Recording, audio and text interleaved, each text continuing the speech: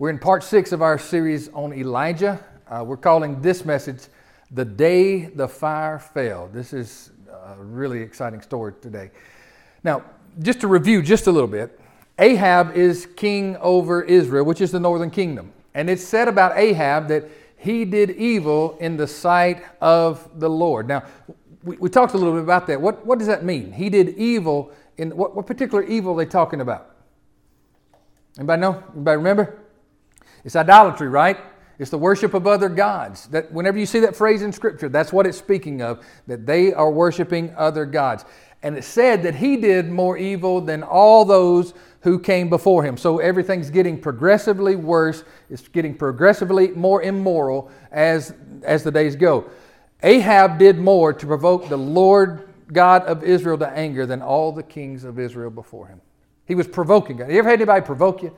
You know, maybe it's a little sister or a big brother or something that just make you mad, just provoke you. Well, Ahab was doing that to God. Are you serious? He was picking a fight he would never win, and he's provoking God to anger. He married Jezebel, who is a high priestess of Baal worship. She's a Phoenician. She has come into Israel. He has built her a temple in Samaria. There are high places and groves for Baal worship all throughout the northern kingdom. They are taking over. Now, just to glimpse back in chapter 16, just to talk to you about the way things were in the days of Ahab. It says in verse 34 of chapter 16, it says, in Ahab, in his days, Hiel of Bethel built Jericho. Now remember, Jericho, what's the story about Jericho? Joshua marched around the walls of Jericho how many times? 7 times on that last day. 7 times he marched around and the walls came tumbling down. You know what I'm talking about? That's what they say. All right. So that's the Jericho's talking about. In those days, he rebuilt those walls of Jericho. He laid its foundation with Abram, his firstborn, and with his youngest son, Segub, he set up its gates according to the word of the Lord, which he had spoken through Joshua, the son of Nun. Now, what does that mean? Okay, what in the world does that mean? Joshua 6:26 tells us that Joshua, after they conquered Jericho, he pronounced a curse, basically, over Jericho, and he said, "Cursed be the one who rebuilds this city. He will pay the price with his son to build the walls, and he will pay the price with his other son to build the gates." So what you're seeing is this word of the Lord that was spoken of by Joshua. The city was never supposed to be rebuilt. You're seeing this happen. Now, what does that have to do with our study? That has to do with the climate and the atmosphere of what's going on in this land at this time. That there's probably a lack of knowledge of God, but there's certainly a lack of respect. Now, if you knew God had spoken something negative about a place, your inclination should be to pull back and to shun away from that and not go that direction. But it's showing us that in the days of Ahab, the respect for God, the respect for His Word, and the disdain, the respect was at an all-time low, and the disdain for God and His Word was at an all-time high in Israel. That's what it's telling us. Okay, you got that? You tracking with me? All right, so today, we've been with Elijah. We've been with him in front of King Ahab. We've been with him at the brook. We've been with him at the widow's house. Today, we're going to Mount Carmel. Okay? Now, this is the most well-known story. And I found out that well-known stories are kind of hard to preach because we all have these ideas and these concepts of what they are. But I want you to listen real close as we tell this story, hopefully in a fresh way. This is a dramatic story, and it's the most famous of all the Elijah stories. Now, what I would like to do, I'm going to talk over this video. She's going to cue up a video for me of just an aerial view of Mount Carmel. This is a real place. It's a real place. I've been there and hiked up that mountain and walked that ridge a little bit. So I want you to see it. So when you read these stories, you got these pictures in your mind, okay? All right, we ready? All right, roll it. All right, so now, Mount Carmel. Now, it's a mountain ridge. It's about 12 miles long. At its highest point, it's about 1,700 feet high at its highest point. Mount Carmel is known as God's vineyard. It's full of olive trees, it's full of fruit trees, flowers, and all kinds of beautiful vegetation. It's even got a gift shop on the top of it. I don't think that was there in Elijah's day, but it's there today. If you look right in the front of that mountainside, that's kind of where our trail went up, where we climbed that mountainside right there. Mount Carmel overlooks the Jezreel Valley. It's just coming into view right here. You see an olive grove right down at the base of the mountain there. It overlooks the Jezreel Valley. Now, what is that? That's the most fertile ground in Israel. It's considered the breadbasket of Israel. It's also known as the Valley of Megiddo, also known as Armageddon. Okay? Opposite from where you were just seeing right there on Mount Carmel, if you go across that Jezreel Valley, you've got Nazareth. Who lived in Nazareth? Who was raised in Nazareth? Well, Jesus. He's known as Jesus of Nazareth. So it's interesting that Mount Carmel overlooks the Valley of Jezreel or the place of Armageddon. Jesus grew up overlooking, knowing about this cosmic battle that's going on and it will happen, overlooking Armageddon. Isn't that interesting to know? Just an idea. Now, did you see the olive grove down at the bottom? Now, just so you know, that hundreds and thousands of people were likely gathered in this moment that we're about to read about. They were cascading down that mountainside, hanging out in those olive groves and those fruit tree groves, those orchards right through there. They were hanging out, cascading down the mountain. We were in that olive grove when our teacher went up to that mountain, up to the peak, close to where that little shop was. He went to that place and he read this story out loud across that hillside. And the acoustics were phenomenal. So just so you know, the people were scattered all down there. Maybe some of them were eating olives while they were there, pulling them off the tree, eating the fruit, all that kind of thing. Sitting there listening to Elijah, they could hear him. That's what I'm saying. You get the picture? All right, so now let's go to verse number 19. 1 Kings 18, it says this. Now therefore send and gather all Israel, this is Elijah speaking, gather all Israel to me on Mount Carmel, the 450 prophets of Baal and the 400 prophets of Asherah who eat at Jezebel's table.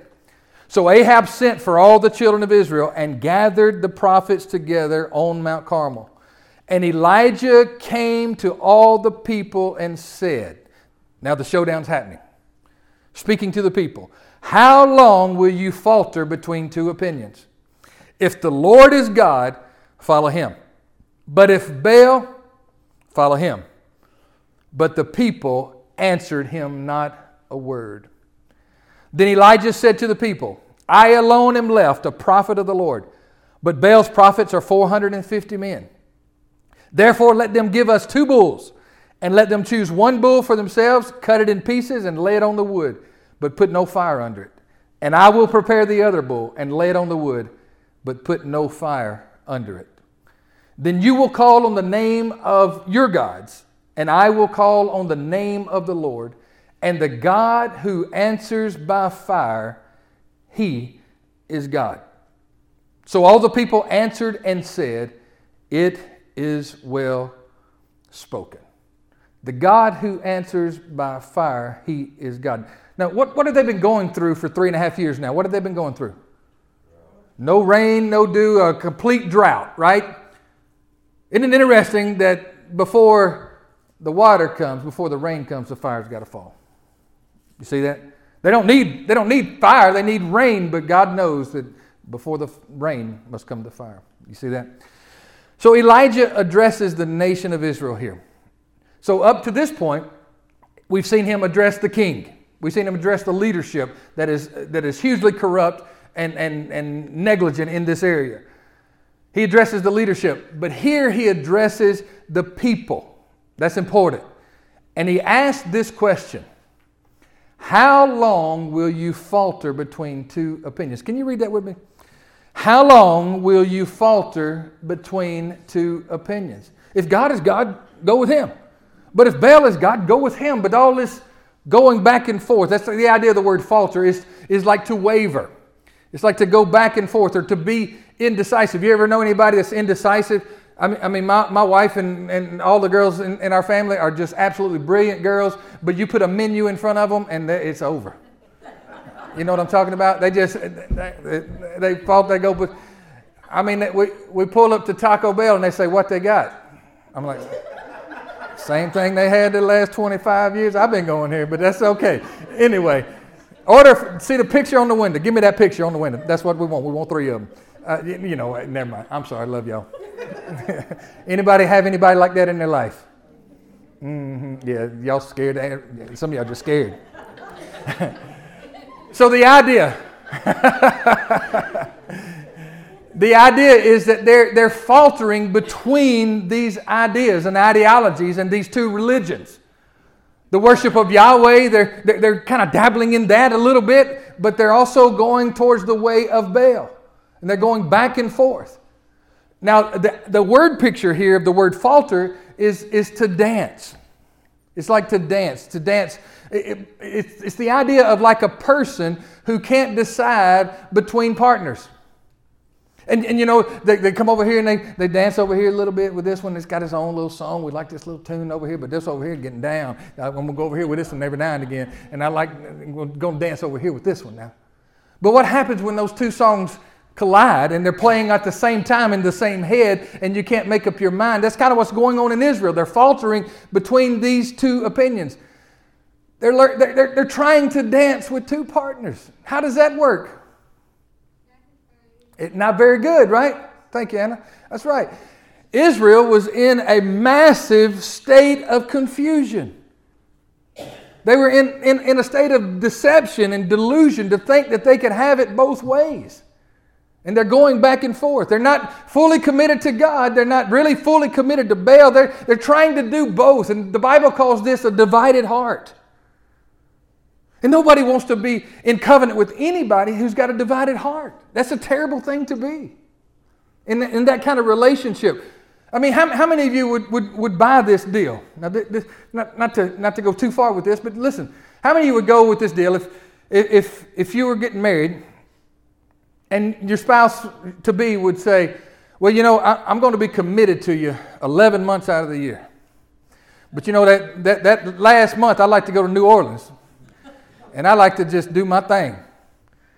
And I just want that to be known right off the bat that you know, I'm gonna be faithful to you for 11 months. Or what if it was just what if it was 11 months and 3 weeks, but that 1 week? But what if it was just like, I'll do it for 364 days, but that one day I got to have my thing? Anybody go for that? No. There's no way nobody would go for that. You know? But that's what they're doing to God. That's the divided heart. It's significant that on Mount Carmel there are two altars. It's significant that of the 10 words or the 10 commandments that were given to Moses, one of the first two was, thou shalt have no other gods before me. Now when we think before, we think like no other gods before me in priority. Well, that could be that.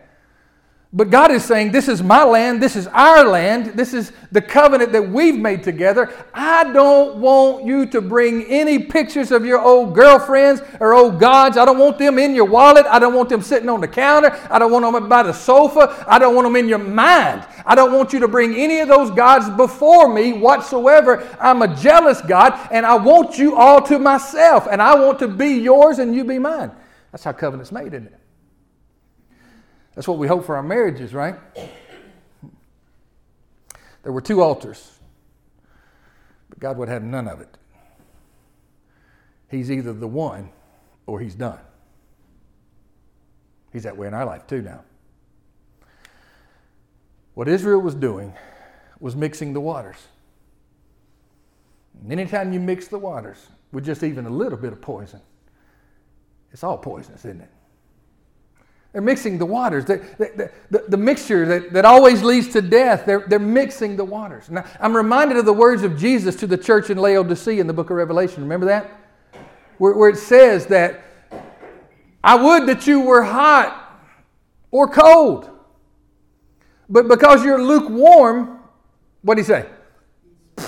I mean, you ever been on a hot day and you just grab a bottle of water that hadn't been sitting in the cooler and you just pick it up and you drink it and it's like... I mean, you spit it on your dashboard. You know what I'm talking about? It's just nasty.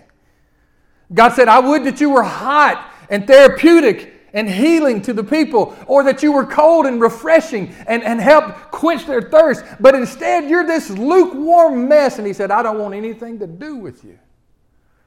I think we feel that way about people on our jobs, people in our homes. You know, we want everybody to be all in all the time. God does too. That's what's going on. That's the problem. He's trying to dance with these two partners. And it never works. It never works.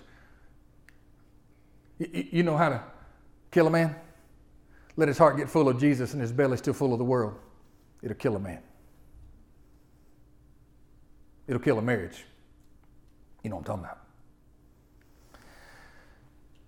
So us, today, in our land, we're following these same footsteps. We're making the same mistakes in America today, aren't we? We're dabbling a little bit. We got a little bit of Jesus going on, and we got a little bit of this going on. We got a little bit of Jesus, a little bit of Bible, but a little bit of New Age we bring in with it. A little bit of other kind of religion that we bring in with it and try to syncretize them together. We got a little bit of Jesus here and some secular humanism here. We got a little bit of God's will we're praying over here, and then a little bit of my will that I'm doing over here. And it never works that way. We got a little bit of convictions over here that are strong and solid, and then we got all this immorality over here. It never works that way. And I want to ask you, for our country, how did we get here? There's actually an answer to that question. We think we just woke up in March and everything fell apart. But I'm going to tell you, this has been going on a long time. How did ancient Israel get there? I mean, they went from the Exodus where God had rescued them out of Egypt. And they went from all the times of King David, who had done great and marvelous things and reestablished the covenant and expanded the borders of Israel. How did they get to this place that 60 years after Solomon, 100 years after David, how did they get to the place that now they have literally lost the plot? They're off the chain. They're off the track. How did they get to that place?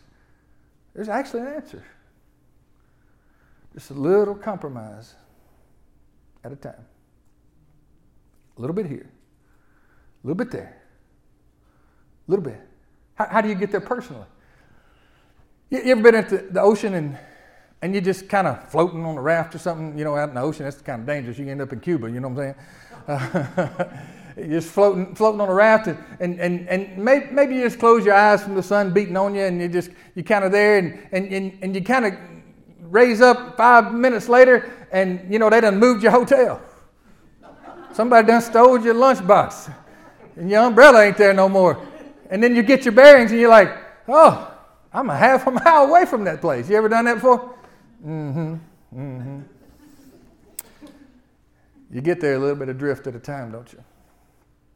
Now, I know we can have major blowouts, but it almost is never a major blowout. It's almost always a slow leak that leads to a flat tire. Now, granted, we all struggle to be 100%. We all struggle to be 100% sold out to God. That's a real struggle of our hearts, but I hope that struggle is happening in you. It's a real struggle. But beloved, stop intentionally mixing the waters. It doesn't work. This brackish water that mixes down here on the Gulf, it creates a whole different species. You know what I'm talking about? Jesus speaks to this idea in Luke 16:13. It's on the screen right here. Will you read this with me? This is the words of our Master. No servant can serve two masters, for either he will hate the one and love the other, or else he will be loyal to the one and despise the other. You cannot serve God and mammon, or God and money, or in this case, God and Baal, or God and another God. It doesn't matter who it is. You name it whatever you want. It can be you. You can't serve God and yourself. Jesus speaks directly to that. Make your allegiance. And we're living in a day, beloved, where the battle lines are drawn, and you are going to have to choose. There's a lot of folks that and some of it I understand, and some folks need to stay home. But there's a lot of folks that are scared to come to church because they're sick. What are we going to do when they're scared they're going to kill us? When the persecution that the Bible talks about is really going to hit, it ain't going to be about getting sick. It's going to be about hiding behind an oak tree so we don't get seen. What are we going to do then? May God put a strength in us and something down in our backbone that causes us to be able to stand strong with our convictions and strong with our Master. We're living in that day where the battle lines are drawn, and you are going to have to choose whose team you're on. You know what I'm talking about? How long will you waver? How long will you falter between two opinions? How long are you going to keep this dance up? Because this tune sounds terrible. And you really ain't good at dancing like that. You know what I'm saying? The response of the people was this. Nada. It says this, that the people answered him not a word.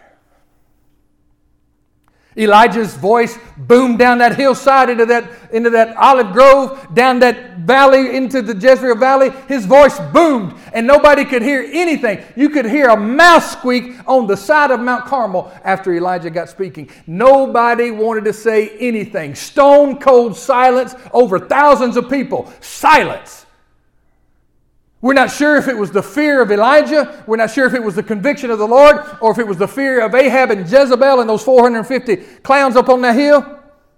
We're not sure what it was, but whatever it was, the people literally zipped the lip and stood there and said, oh my goodness. It's kind of like that when you get called into account, isn't it? Elijah sets the terms of the challenge. This is the terms of the showdown. One bull for each side, cut it into pieces, lay it on the altar. You know, we read the story. We read that part. Don't put any fire under it. The fire is going to come from God, not from you. Don't put any fire on it. And you go and do your thing, call on your gods. And I'm going to call on the name of the Lord. I like the way he put that. He said, you call on your gods, I'm going to call on the name of the Lord. I like that. In other words, you can call on these guys all you want to. I'm going to call on the one true God. And the God who answers by fire, he's God. Elijah commands the mountainside and he says, you go first. You guys go do your thing. So verse 26, it says that they come to their altar. Now this is the Baal altar. Now we're on a low budget here, so this is just all I could come up with in a short period of time, right? This is the Baal altar. This would be Yahweh's altar, Jehovah's altar. Baal's altar is nice and clean cut edges, polished marble stone. You can see it all cut and the lines are perfect. If you're ever looking at ancient texts or ancient pictures and things like that people have drawn, you'll see that there's a distinct difference between pagan altars and the altars of God. And the distinct difference is that the altar of God is to be made with like natural stone. It specifically says this, no cut stones, no hewn stones is what I think King James says. No cut stones on my altar. When you set up my altars, I want it to be made with my stuff, not your stuff. I want it to be my creation because what I'm talking about, the true religion that I'm talking about, didn't come out of your mind. It came out of my mind. This came out of my creation. Because this altar, when you make a connection with me, is made out of my stuff. See what I'm talking about? But the pagan altar is cut stone. Because we did that now. And just like this altar is our creation, so is the religion that we worship at it. It's our creation. It's man-made. Everything here is man-made. The ideology, the religion, it's all man-made. It's going to be proven out in just a moment.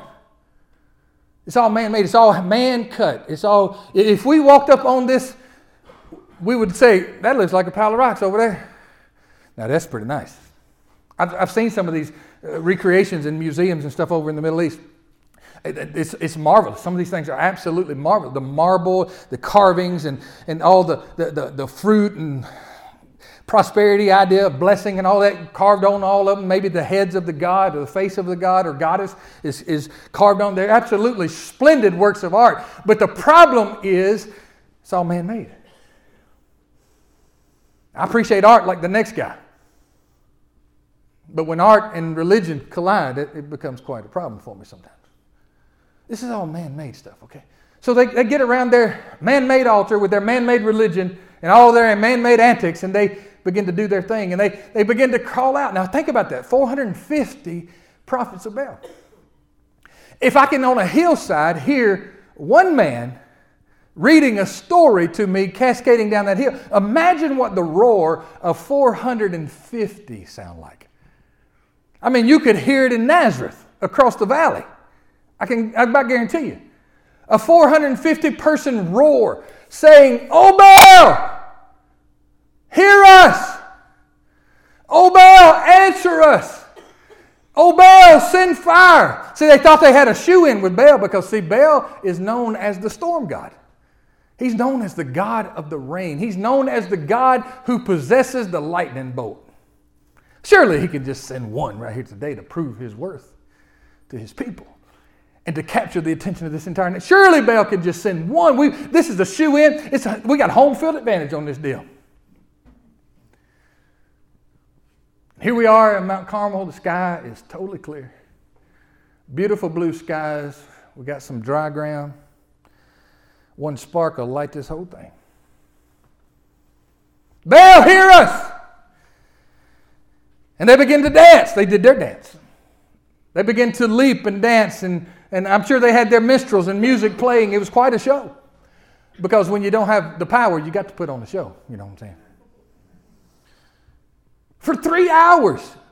I can dance to a song that lasts 3 minutes, but give me 3 hours of dancing, this old boy can't take it. That's a lot. These boys must have been in some pretty good shape, I can tell you. For 3 hours, from 9 a.m. till noon, these guys dance and leap around and scream at the top of their lungs, trying to get Baal's attention.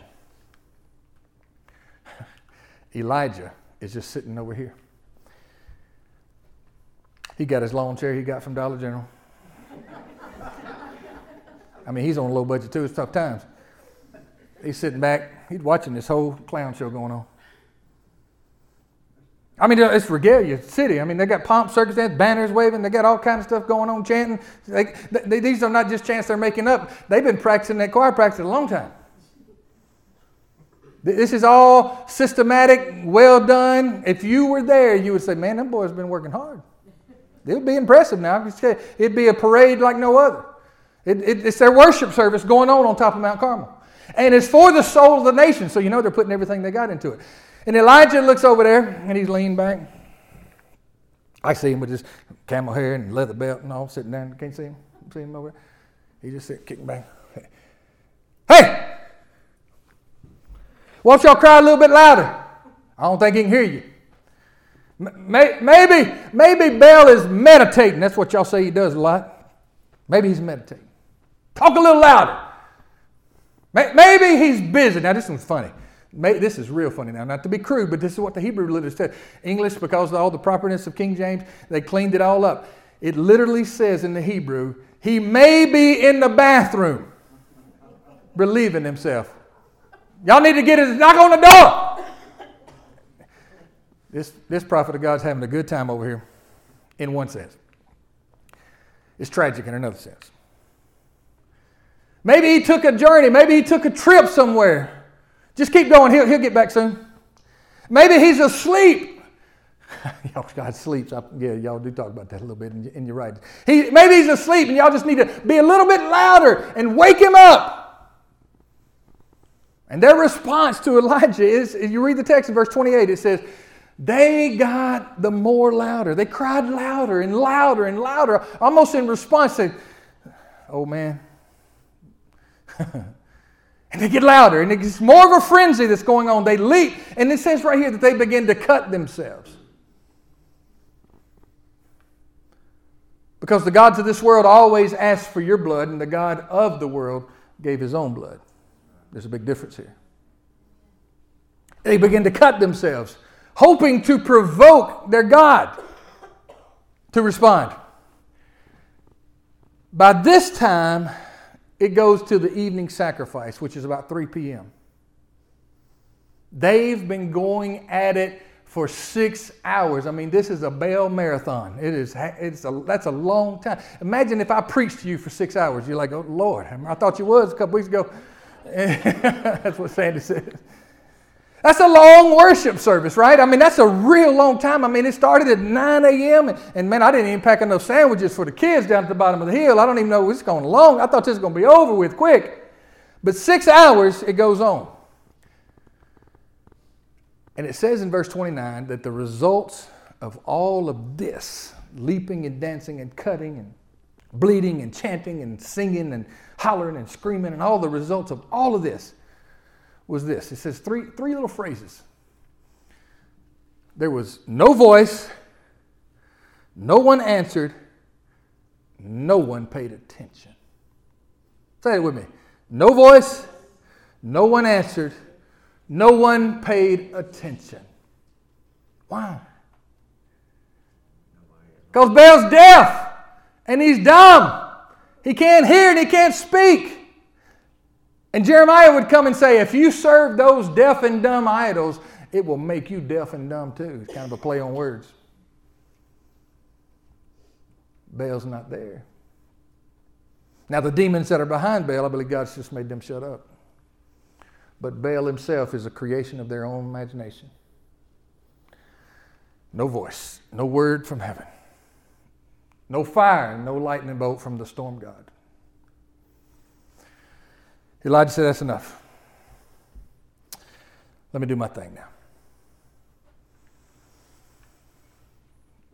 And he calls to Israel as he stands on the edge of that hillside, and he says, come near to me. In other words, give me your undivided attention. I know you've been put to sleep by all of this. Listen, wake up. Come near and listen. And then it says this about Elijah, that he began to repair the altar that was there. Now you think about that. Now this is going to be our altar to Yahweh. Now this is just kind of the dirt mound. Can you use your imagination with me a little bit?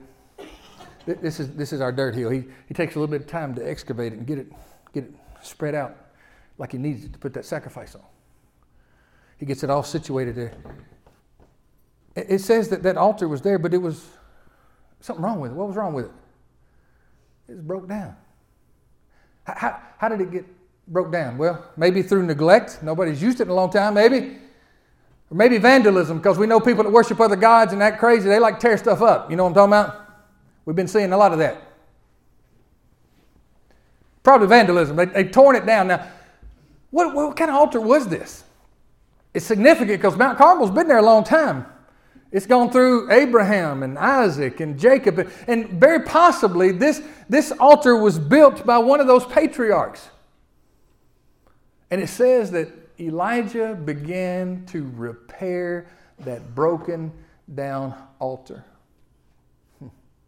There's a whole lot right there, isn't there? He began to repair that broken down, that neglected, vandalized, disrespected place that was holy in God's eyes and should be holy in his people's eyes. He began to repair it. And it says that he got 12 stones. 12 stones. Hey, somebody tell me why he got 12 stones. The 12 tribes. Now what's been happening to the 12 tribes? What's happened to them over the course of a few years? What's happened to them? They're divided, aren't they? But not in God's mind. They're still all his people. The ones in the south and the ones in the north, remember? He begins to lay out these stones and get them ready. This one's for you, Asher. May God bless you and keep you. This one's for you, Gad. Levi. It's time for you to return back to God and all your priesthood. See what he's doing? He's interceding and he's praying for all of Israel by situating these stones in place. He begins to put them back one by one. Issachar, Dan. One by one he repairs what was broken. That was heavy. But it's heavy to build an altar now. You want to build something that's going to last, it's going to hold. We've got to throw a sacrifice up here. He repairs the altar of God. Now, what is an altar? What is an altar? You see, in fact, Abraham is known in the Bible as the man who builds altars, because everywhere Abraham goes, he builds an altar. What is an altar? It's a place of what? It's a place of worship, isn't it? It's a place of sacrifice. It's a place of covenant. It's a place where people make covenants with God. It's a place of thanksgiving where people give thanksgiving offerings to God. And it's a place, I like to just think it like this in my mind. It's a place where people, in whatever fashion they need to, they make connection with the God of heaven. That's what an altar is. So what is it telling us by this altar being broken down? Their connection with God has been interrupted. It's been broken. Let's talk about repairing altars for a minute for us. We've got to rebuild the altars in our lives. Now, we don't make our altars of stone anymore. That's an ancient practice, and thank God for those forefathers who have done this and left us a blessing and a foundation to build off of. We don't build altars out of stone, but everybody needs a place or places where they connect and meet with God. It might be right there on your sofa in your living room. It might be in your recliner. It might be on your back porch. It might be out back by a stump somewhere. It might be on a trail that's off in the woods. Everybody needs, it might be your vehicle. I like that one a lot. I spend a lot of time in my car. I like, especially around here, anywhere you go is out, right? Somebody said, never mind, we'll go. We need those places of connection with God. You know, Jesus had them. Think about it. That's what the Garden of Gethsemane was for Jesus. That was a place of connection, a place where he could go and pray and connect with God. We see Jesus going up on mountainsides all the time. Well, that was a place where he built an altar of connection between him and God. Now, I come from old school to where there was actually a such thing in homes as a family altar. To where dad or mom would open up the Bible and the family would pray together. Would to God that we'd build that back, because it's not so much that what goes on in the White House that's going to matter. It's going to matter what goes on in your house and in my house. And we rebuild the family altar. What about the marriage altar? We rebuild that to where we can pray together as husband and wife, and we can connect with God together. And as we connect with God together, we connect with each other deeper. It's an amazing miracle that happens. What about wherever you are, at any time you need to, make that place an altar? We got to rebuild them. We're fussing about prayer in schools, rightfully so. But until we get it back in our homes, it won't get back into school. You understand? We're worried about what's going to happen in the election, and that's justified. But how about you build your altar and make a better connection with God? That's important. Revival will not happen in this nation, in this community, in your heart, unless the altar is repaired.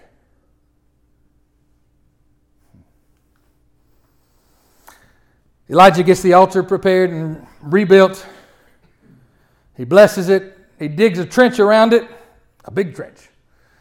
He put the wood on the altar, stacked it up real nice. He cuts the bull up, lays it on the altar. And then, not to be undone, there's not going to be any dancing here, boys. He says, I want you to go get 4 water pots. And I want you to take those water pots and I want you to pour it on the sacrifice and the wood and let it cascade off the altar into that trench. They pour the 4 water pots, big water pots. He says, go do it again. I always wonder where they got water at. Maybe God filled that well that was on Mount Carmel just for this event. I don't know. He got water, did it a second time. He said, go do it one more time. What was he doing? What was he doing? Well, these guys over here are known for their trickery. They're known for these little sleight of hand tricks to where they create the fire when you got distracted by the dancing. Boom, the fire, boom, the bell. Hey, hey. Yeah, we know those guys, don't we? They're on TV all the time. He said, I want everybody to know this is for real, and this fire ain't going to come from here, it's going to come from there. So he pours all the water on top of it and said, this thing's saturated. There's no way that a spark from my hand could do anything. He's just alleviating all doubt among the people. What's this sacrifice about? Israel's been in gross sin. Israel's been in deadly sin. What's this sacrifice about? This sacrifice is about the man of God standing between God and the people and atoning for their sins and asking God to forgive this entire 1, 2, 3, 4, 5, 6, 7, 8, 9, 10, 11, 12, this entire nation. You see what I'm talking about? Forgive this entire nation of their sins, God. Give them a fresh start. I beg of you. It's a picture of our intercessor. Then Elijah does this. Pull up that prayer.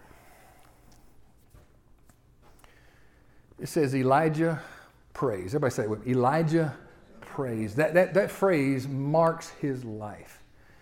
He's already prayed and it's not going to rain. He's prayed for the widow's son back from the dead. Here Elijah on this mountain, he prays. Now see the contrast of this simple prayer versus all of this antics and action. You see what I'm talking about? This is a very simple prayer. Very distinct picture here that's drawn about Yahweh worship and how to worship God correctly. Jesus speaks to that too. He says, it's not about all this stuff and how deep you say it and how much you say and all the words and all the pomp and circumstance. It's about the sincerity of your heart and faith in God. That's what it's about. He prays. This is what he prays. Elijah the prophet came near and he said, Lord God of Abraham, Isaac, and Israel. That's the covenant name. He's reestablishing the covenant. Let it be known this day that you are God in Israel, and I am your servant, and that I have done all these things at your word. Hear me, O Lord. Hear me, that this people may know that you are the Lord God, and that you have turned their hearts back to you again. Boom! Lightning bolt comes from heaven. Just like it did at the tabernacle, just like it did at the temple, and just like it will do in the future on the day of Pentecost, lightning, fire came down from heaven. This fireball from heaven just boom! Hits this sacrifice, consumes all of the bull that's on there. It consumes the rocks, all the water. It says all the dust. It licked it up like a fiery tornado. Licked it all up. Boom! Gone.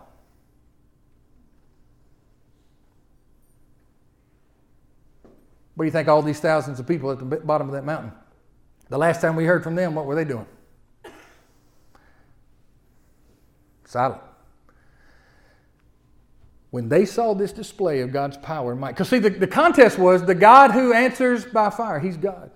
Now listen to what they say. They saw it. It says they fell on their faces and they cried out, the Lord, He is God. The Lord, He is God. And just for that moment in time, their hearts turned back to God.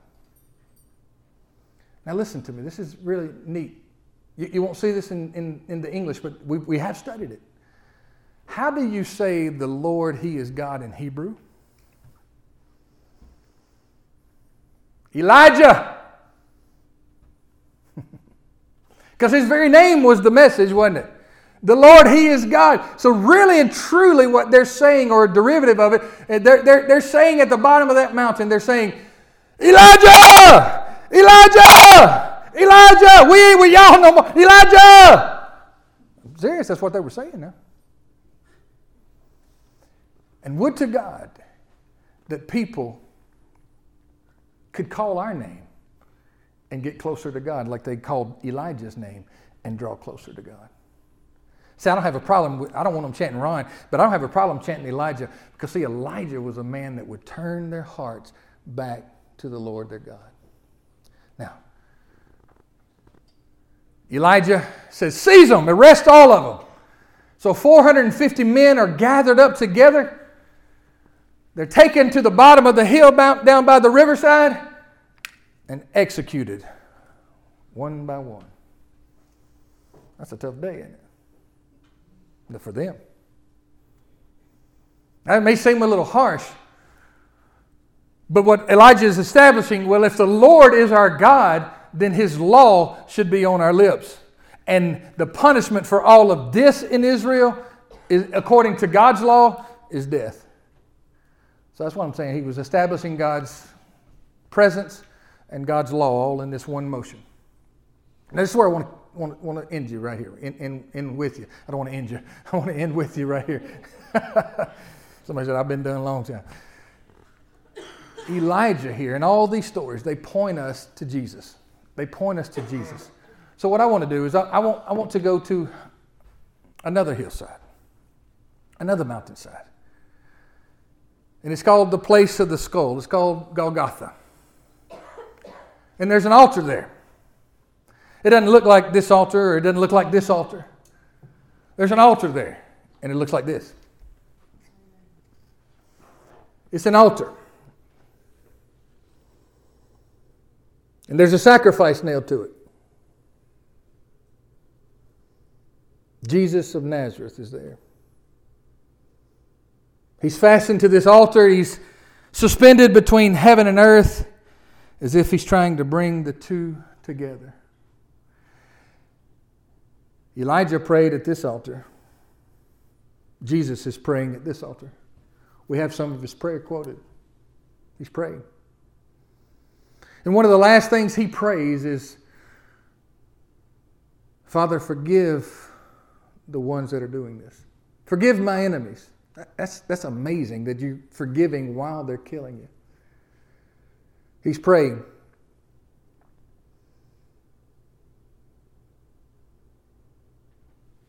After the struggle, the scripture says that the skies were black.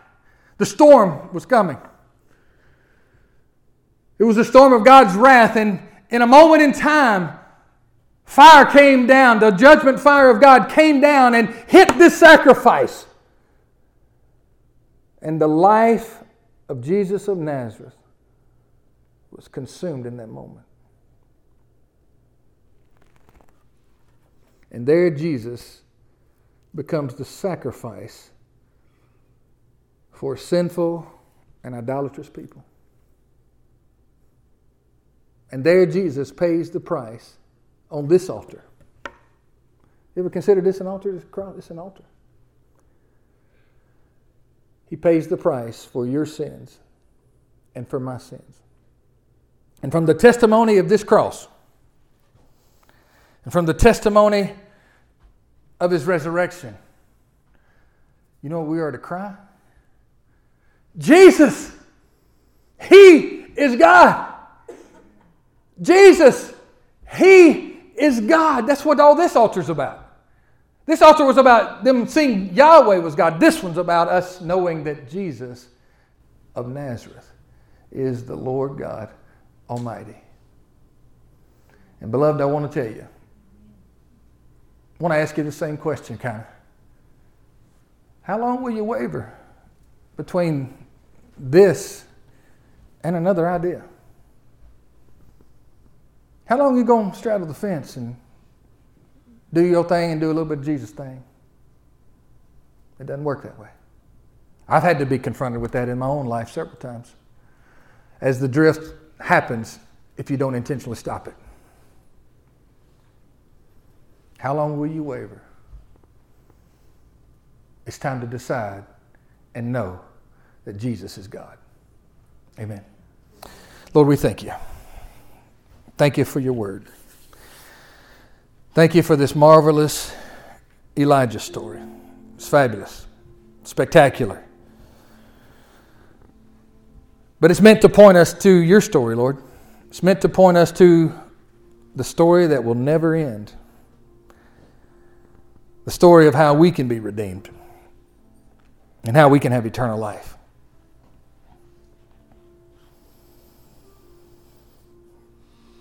And Jesus, I proclaim from my lips that you are God. And you're not only God, but you're my God.